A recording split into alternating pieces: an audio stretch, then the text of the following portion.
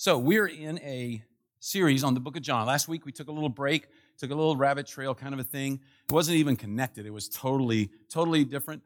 But if you weren't here, one of the things I said was that I just felt like I wasn't quite ready with the passage we're on. Now, I still am not sure if, I haven't plumbed the depths of this passage, but one of the things that was just, I'm excited about is just even during this week, things that God showed me as I studied. Things that God showed me as I read, different commentaries, what other brilliant people who love the Lord have noticed as they've seen it, and then things that God showed me. And I'm really excited about this. I'm excited about the next few sermons as we look at John chapter 6. This sermon, and it's where Jesus declares that he's the bread of life. And the thing that I noticed as I was kind of looking around, not a ton of people do sermons on the bread of life, or if they do it's real quick. And I felt like they didn't really, and not to blame people, I don't feel like they plumbed it like they should, or they could, or I don't know, that sounds dismissive. Anyways, there's a ton of great stuff in here, and I'm excited about it. So I'm going to read verses 25 to 35 of John chapter 6. When they found him on the other side of the lake, they asked him, "Rabbi, when did you get here?" Jesus answered, "Very truly, I tell you." Okay, let me just break in there. That's truly, truly. We've been over this before. That's a key phrase. That's a key way of speaking. Truly, truly, I tell you, you are looking for me, not because you saw the signs I performed, and you didn't understand the signs I performed, but because you ate the loaves and had your fill. Do not work for food that spoils, but for the food that endures to eternal life, which the Son of Man will give you. For on him God the Father has placed his seal of approval. Then they asked him, "What must we do to do the works God requires?" Jesus answered, "The work of God is this, to believe in the one he has sent." So they asked him, "What sign then will you give that we may see it and believe you? What will you do? Our ancestors ate the manna in the wilderness, as it is written, he gave them bread from heaven to eat." Jesus said to them, "Very truly, truly, truly, I tell you, it is not Moses who has given you the bread from heaven, but it is my Father who gives you the true bread from heaven. For the bread of God is the bread that comes down from heaven and gives life to the world." "Sir," they said, "always give us this bread." Then Jesus declared, "I am the bread of life. Whoever comes to me will never go hungry, and whoever believes in me will never be thirsty." One of the things I think about as we look at this passage is something Jesus struggled with all 3 years of his ministry, is getting people to understand what he was trying to say, to communicate to people what are the important things to understand in what I'm saying. And for me, have you ever had trouble communicating with someone? Have you ever had trouble getting something across to someone? It seems like, okay, now people are elbowing each other. We're going to have to stop that right now, okay. I see what's going on.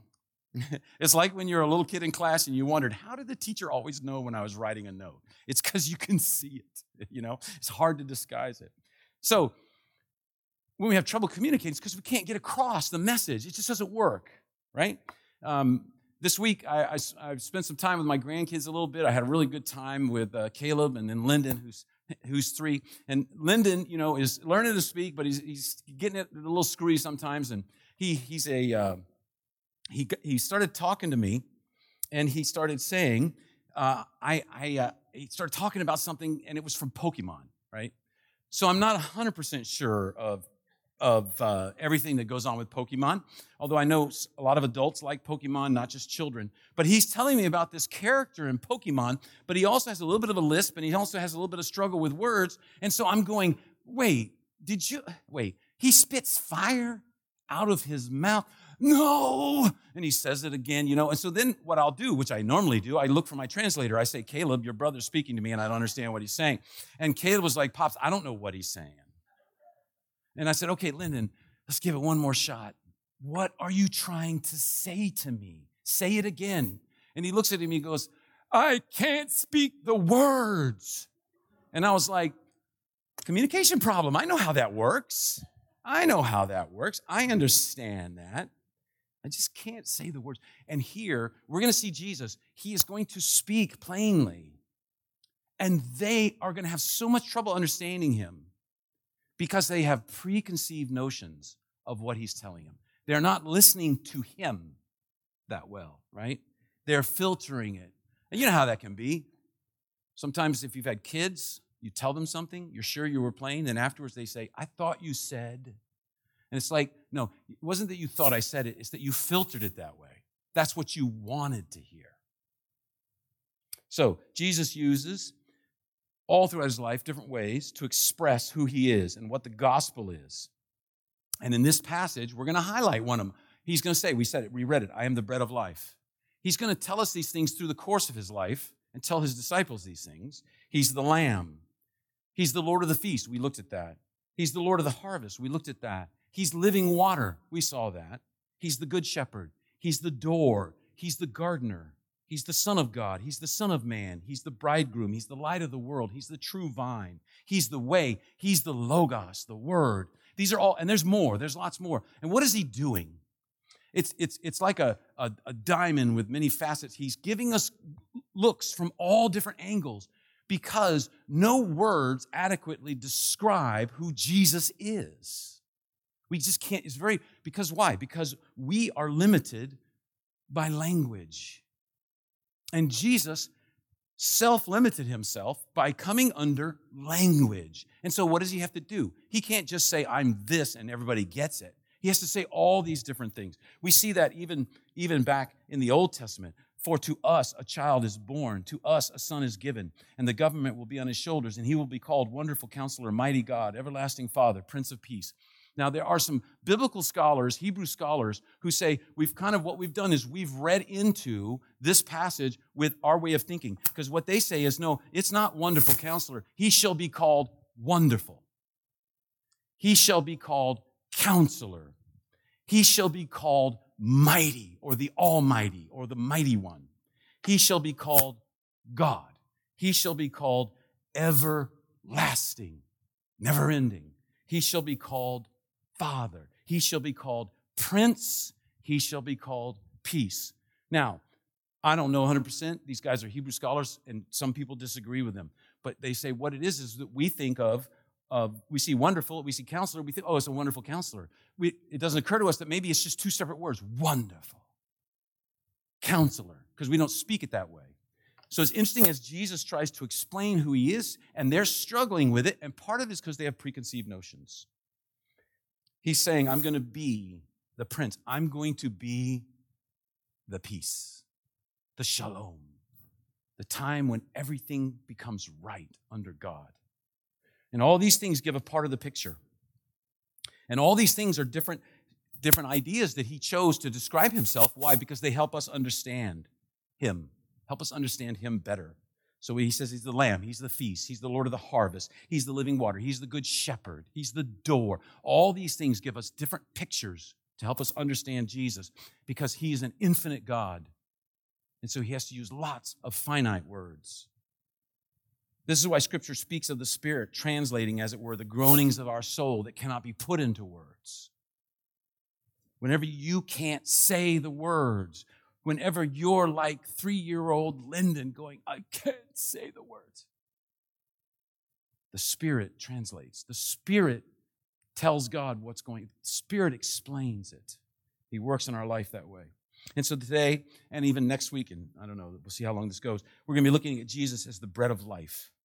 Now, this is a sermon that Jesus taught, and it's punctuated by statements or questions from his listeners. So we're just going to take those punctuation points and move through them. And things throughout this sermon get repeated for emphasis.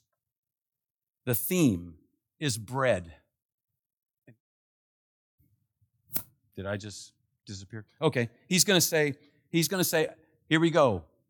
I'm going to give you different ideas on bread. I'm going to keep reinforcing this idea of bread so that you begin to get what's going on here. So let me set the stage real quick. He just did the feeding of the 5,000 on the other side of the lake. And really that was probably 13 to 20,000, they estimate. The disciples leave the place of the feeding in boat. If you remember, Jesus told them to get in the boat and go. And then it became nightfall. Then Jesus came down the mountain and walked out on the water to the disciples in the boat. And then he gets in, and they end up going to Capernaum. And then this is kind of what we touched on last week. The next day, the crowd that had stayed on the opposite shore of the lake, the crowd that had stayed where he did the feeding of the 5,000, see, they didn't see him leave at night. They realized that only one boat had been there for the disciples, and that Jesus had not entered it with the disciples. but that they had gone away alone. And then some of the boats from Tiberias landed near the place where the people had eaten the bread after the Lord had given thanks. Once the crowd realized that neither Jesus nor his disciples were there, they got into the boat and they got into the boats and they went to Capernaum in search of Jesus. So what happened? Jesus gave he taught and the feeding of the 5,000. The disciples left. Then at night, Jesus left. The people the next morning, what happens? Some boats that were late getting there from Tiberias, they've gotten over to the shore. They see the crowd. They pull up. They go, "Where's Jesus?" And everybody goes, "Wait a minute. Where is Jesus? He came here in one boat with the disciples, but we saw them leave without him." So they all said, "Hey, he's gone off to Capernaum." So they get in the boats.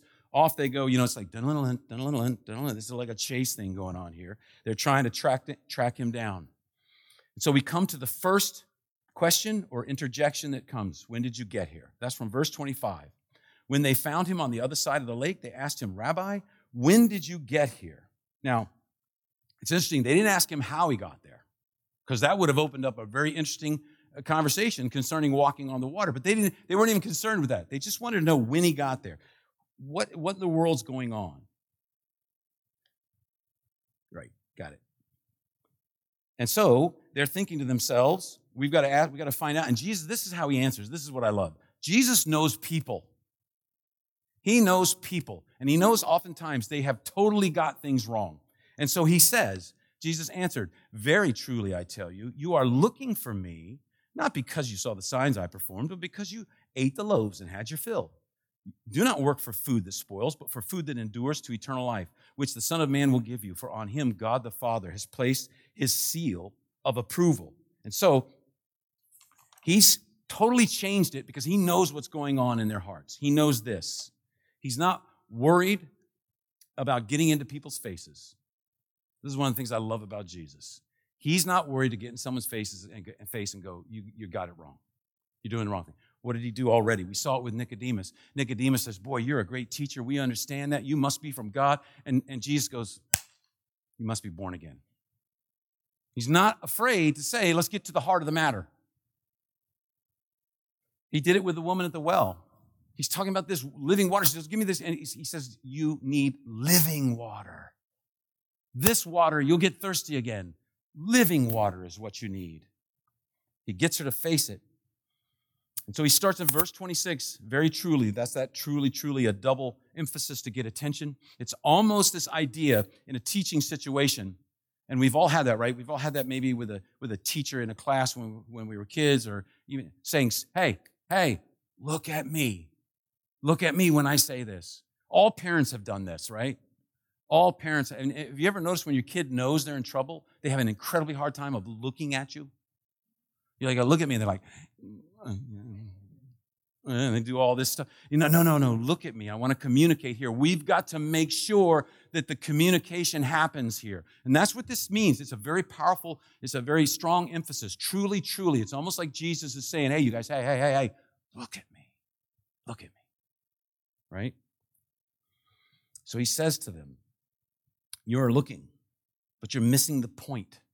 You miss the point of the sign that you just saw because your immediate need." In other words, he's telling them, you were thrilled that your belly got filled.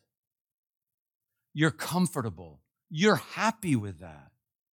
But you missed the sign.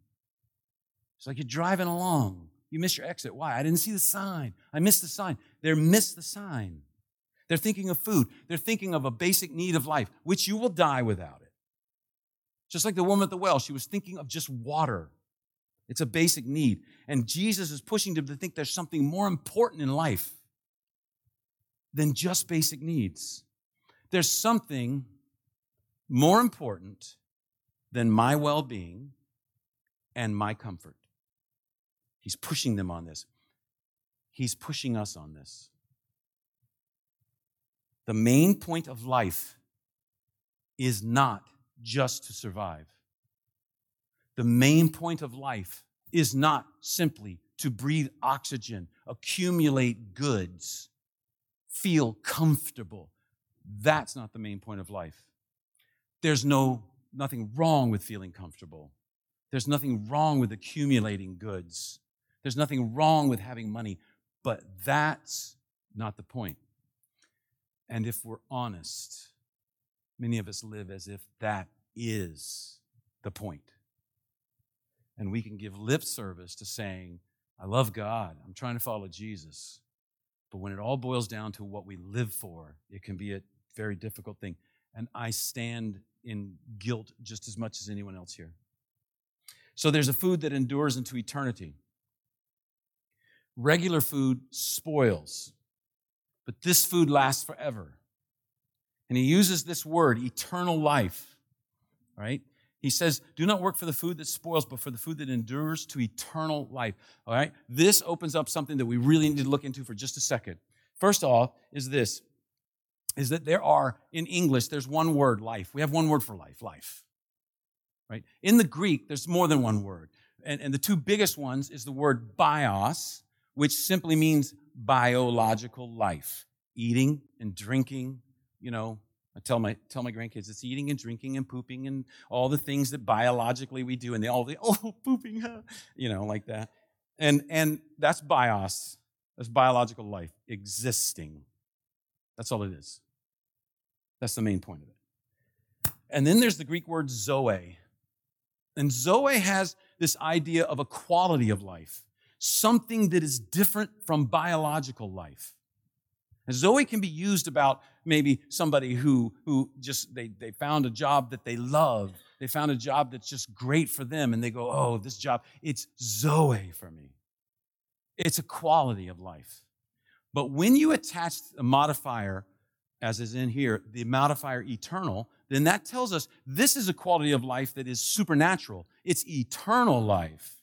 And it doesn't mean, this is how so many Christians get it wrong, especially in our culture. It doesn't mean like now I'm in the temporary, I'm in this life of finite life, but my eternal life is coming. No, your eternal life is now, he says. It's right now. Eternal life, it's a quality of life, not just a length of life.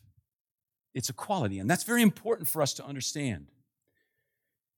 Because it has this idea, Zoe has this idea of a vitality and exhilaration. Another level of living, not just existing.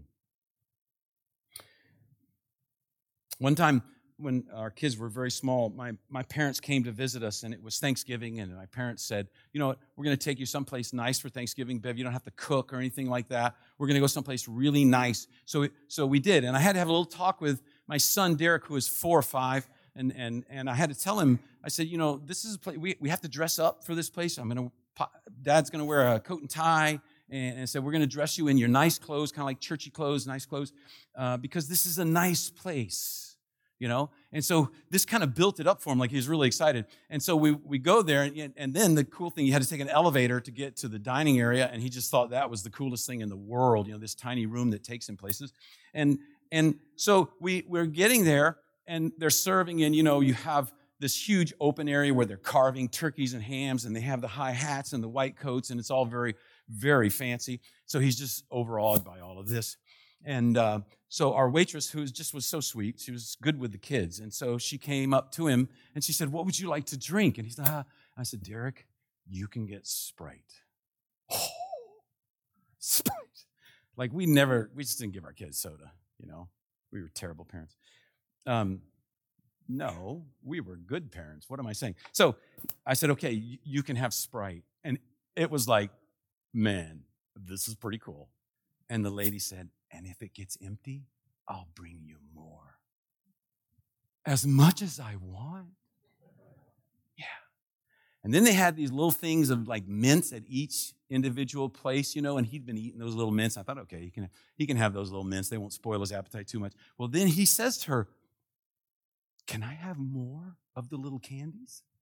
And she said, I'll bring you more, as many as you want. Well, you know, this 5-year-old's on cloud 9, right? So he sits in his chair and he gets his little Sprite and he says, Dad, this is living. Right? So I didn't say to him, hey, wait, you weren't breathing before? You weren't eating? You weren't digesting before? No, he was alive. He knew. I'm talking about a different kind of living. This is a quality of life. And man, all the Sprite you can drink and unlimited candy, That's living to a 5-year-old, right? That is living. Now, we can laugh about that. But do you know what hit me this week? I thought, yeah, I remember Derek doing that. What a dope. And then I thought, almost sometimes like you feel like God's speaking to you, but he's not really. Bob, I laugh at what you think is awesome. And I'm like, oh, I hadn't thought about that. Some of the things where I go, wow, this is living. I wonder if God's going, man. Because I looked at my son and I said, boy, your sights are low. You're easy to please. Soda and candy just sets you off. And God is probably saying to me, Bob, your sights are so low, so easy to please. You could dream more than that. You could do more than that if you really think that's living. And so we have to apply this. I mean, I think about this. A fizzy drink and unlimited candy can be the pinnacle of life for a certain person. For other people, it's different things. What's the pinnacle of life for you? And the question then is, the pinnacle of life for you, is God going, oh, silly. That's something to think about. That's something for us to consider. Because there's a big difference between existing and living. See, we don't want a bios that goes on forever. That would be eternally existing. I was reading a book by Tim Keller, and he said, eternally existing is my definition of hell. Because you just live forever in this mediocre state of just existing. Who would want that? And artists and writers and singers have thought about that and dealt with that. I don't know if you've ever read, there's a children's book, and I should say quotations, children's book, because it deals with such heavy themes. It's called Tuck Everlasting. If you've ever read that, it's about a family that finds a little spring that gives them eternal bios. They can't die. They stop aging. And they're thrilled for a little bit. And suddenly it begins to dawn on them the implications. They can't establish relationships with other people because they watch them age and die. They don't want them to drink the water because they know at some point maybe this relationship will fail and then we'll hate each other eternally. And so they guard it to keep people away from it. And the story's about a little girl who finds it. They stop her from drinking it. And the father finally has this little talk with her. And what he says is, living is such a heavy work. Because she told him, I don't want to die. And he says, I know. Living is such hard work. But off to the side like us, not in the mainstream, the way we are. He says, it's useless too. It don't make no sense. You can't call it living what we have. We just are. We just be. Like them rocks by the side of the road. We just exist. You see, we don't want eternal bios. We want eternal Zoe. That's what we need. Because that's eternal life with meaning. It's a meaningful life for eternity. Have you ever talked to somebody who says, well, I don't know, heaven sounds like everybody just sits around and sings. Doesn't sound like that much fun to me. No. Eternal Zoe, that means you will be doing things for eternity that are meaningful, that are exciting, that are new discoveries. My friend George Lamb is a surfer. And I said, how does this sound for heaven, George? If Jesus says to you, there's this planet 800,000 parsecs away, that's my Star Trek coming out now, 800,000 parsecs away, it's got a surf that's never been surfed. Go check it out for me. And I was talking to George. George was like, oh man, that would be awesome. Right? That's what we're talking about. That's why eternal Zoe is what is so important, that Jesus uses that word, eternal Zoe. Because Zoe makes life worth living. It's a quality of life. It takes effect now and it lasts after death into eternity. He's trying to show them there's a greater life available to you right now. You're all consumed with just eating and drinking and functioning and working and making money. You're just eaten up with that. And you're missing what I put you here for. Because that's what we want. We chase it madly. We have these ideas of things that make life worth living. And to God, it's like saying, I just want lots of Sprite and candy. It's just ridiculous. He says, don't look for the food that spoils. Don't exhaust yourself for a false Zoe. And the Bible talks about all kinds of false ideas about life. But he says, this is the food that brings eternal life. And notice here, he tells them, this is the food that is given. They said, what must we do? He says, this is a food that's given. He's trying to push them, to get them to think beyond their cultural boundaries, to think about something a little bigger than what they're imagining in this world. And he's still doing that. God is still going around to people who follow Jesus Christ. And he's saying, your dreams are too small. Your hopes are too low. Your desires are too low. You're building this around money. You're building this around things. And you're missing where the true joy is. I had a person tell me one time when I was talking to them about Jesus, and they said, do you give money to the church? I said, yes, I do.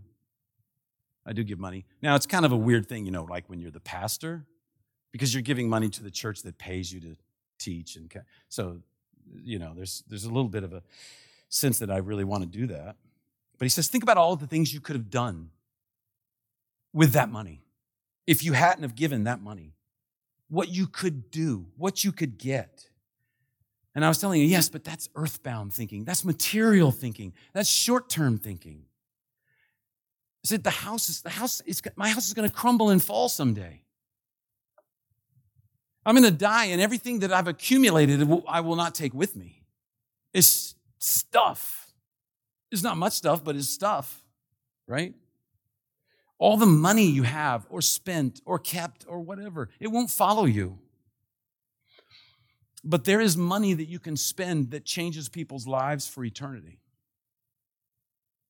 That will follow you.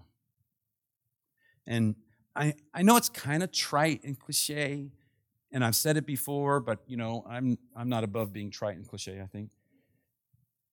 There's some of you, maybe 1,000 years from now, this Navajo is going to come up to you and say, thank you. Thank you for what you did for me. And you'd be like, I don't know you. Yeah, but you sent people. And those people told me about Jesus. And here I am.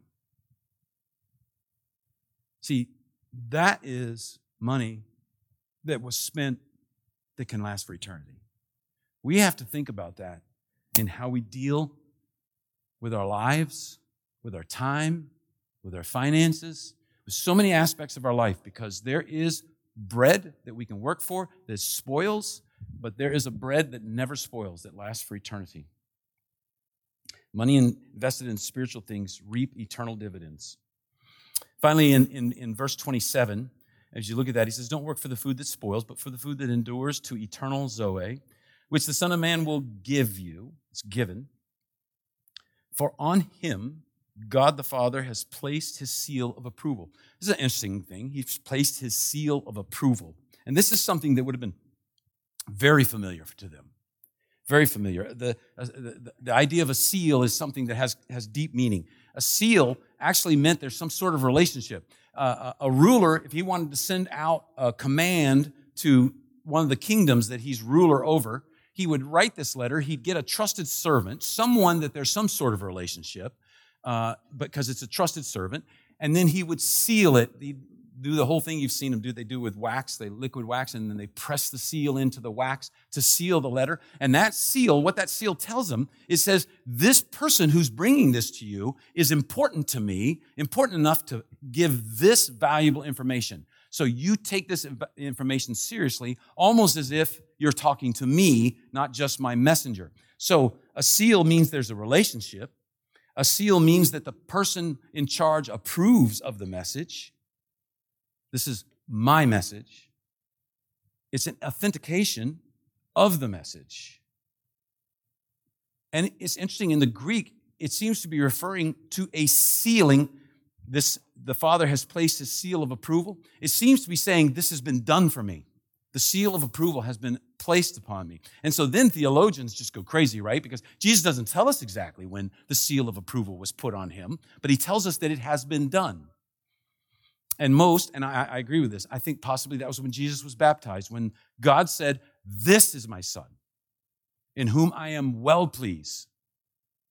And then I love that God says, listen to him. Listen to him. This is my Son. I put my seal of approval on him. Second thing they're going to interject, they're going to say, well, what must we do?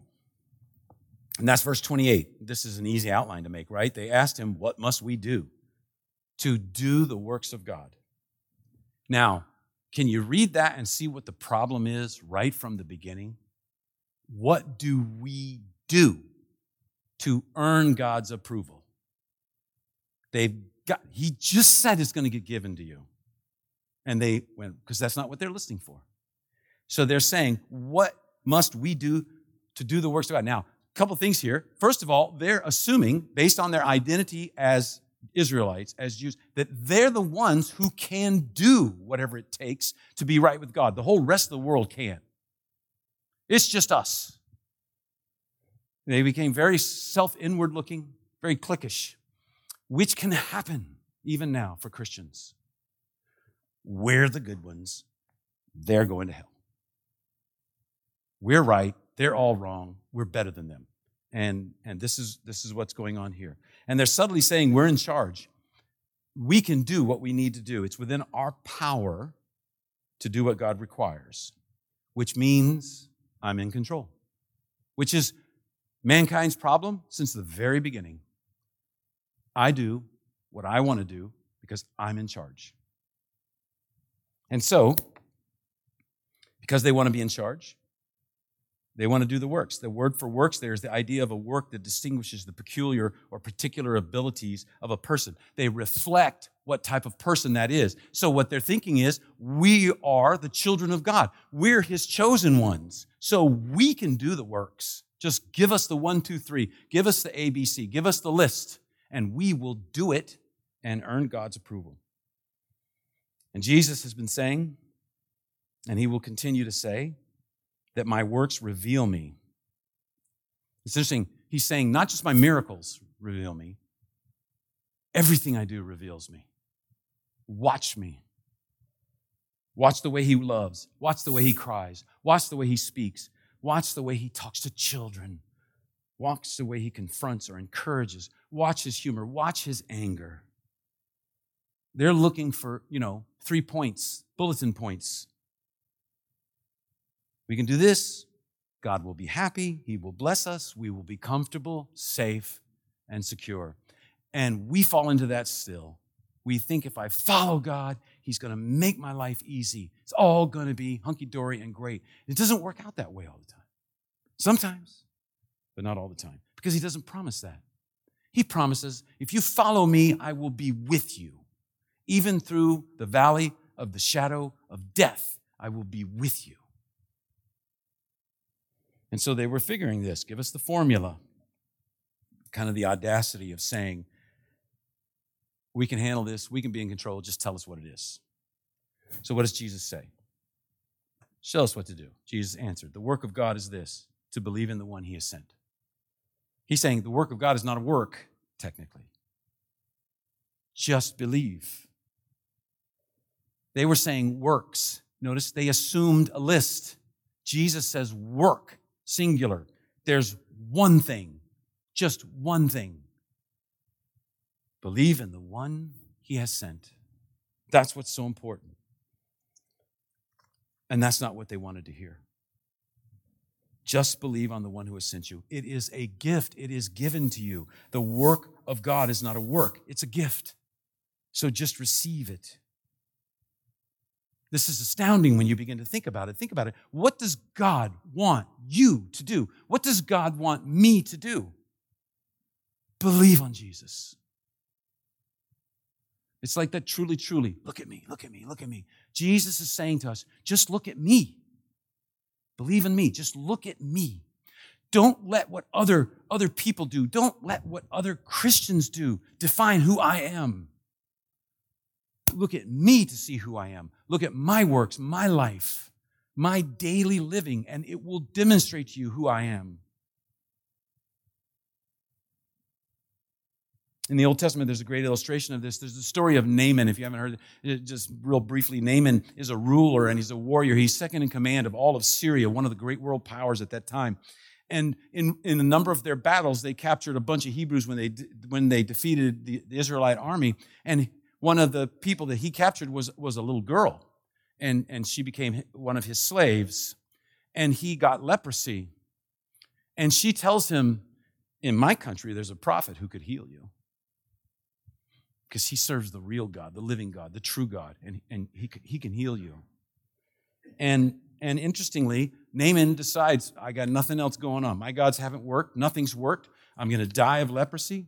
I'm going to be shunned. I'm not going to be able to do anything. And interestingly, in a secular source, we have a story of a great warrior who had a skin disease at the same time. And I think it's Naaman, because he was a great leader of men and winner of battles, but he had a skin disease, and we find out it was leprosy. And so what does he do? He comes to Israel, and what is he thinking? This is going to be expensive to get healed. He brings gold. He says, and he's thinking, I may be asked, bring me the broom of the Wicked Witch of the West. It's going to be a great a great fight that I'm going to have to do. Go kill, Shmog, the dragon at the mountain of doom. It's going to be something I'm going to have to do like that. So he brings all this gold, and he brings his best warriors. He brings these warriors with him, and he's ready to earn his healing. Right? And what happens? Elisha doesn't even come out and talk to him. Think about how this guy's second in command of the nation, in command of the largest army in the world. And he comes to Podunk University. He comes to this little bitty place, this little bitty town, little bitty nothing place, there's a little bitty hut. And he goes, hey, I'm here to get a healing. Tell me what I must do. I got gold, I got silver, I got warriors, I bring gifts and rare items, all this stuff. Just tell me what it'll cost. And Elisha doesn't even come to the door. He sends his servant. Can you imagine? What a down. This is just such a put down. Sorry, I'm too busy for you, pal. You're one of the greatest men in the world right now, but I'm off with you, right? So the servant comes and he says, my master says, go dip your head, go jump in a river. Go jump in the Jordan River, get wet 7 times, you'll be healed. Thanks. Clack.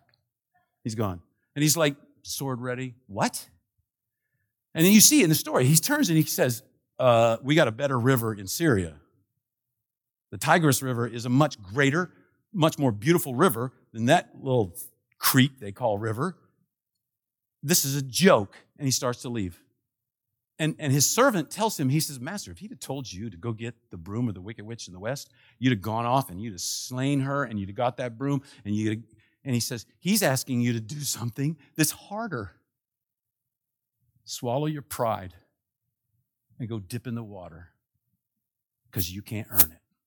You can't earn this healing.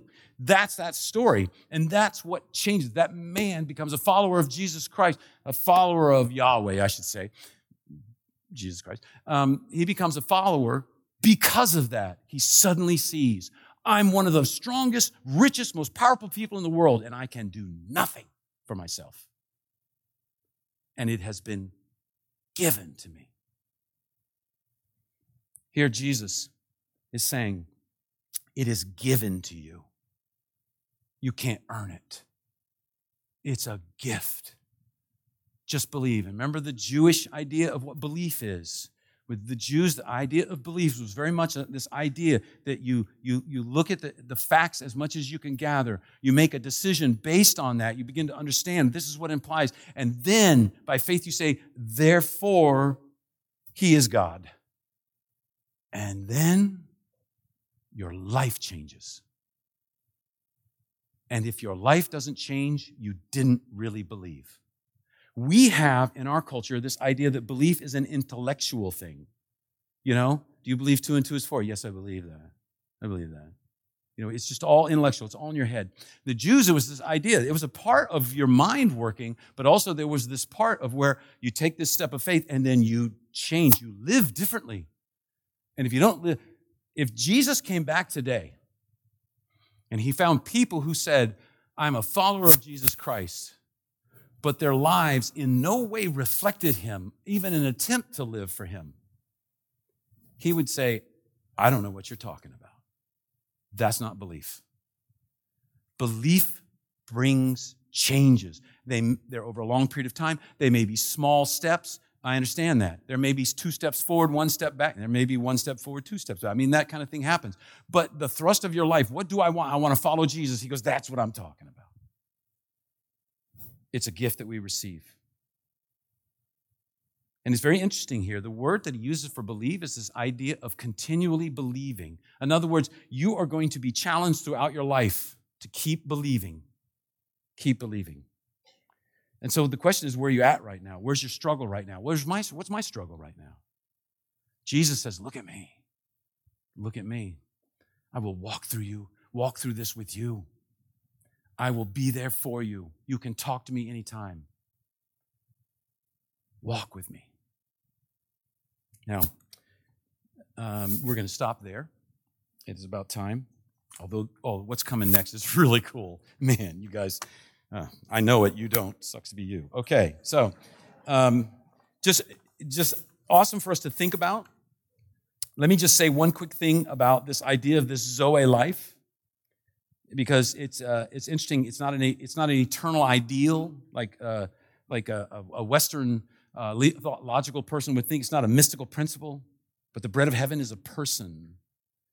And this is a tremendous, important thing for us to understand. Christianity is a very personal religion. It's full of intellectual truth. It's full of mystical experience too, but that's not what it is. It's much bigger than that.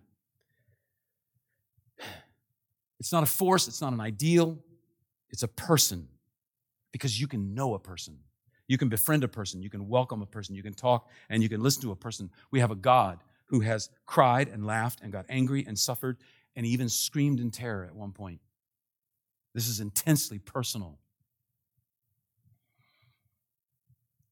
A lot of marriages can struggle, oftentimes because they start out as a personal relationship and then they become a business relationship.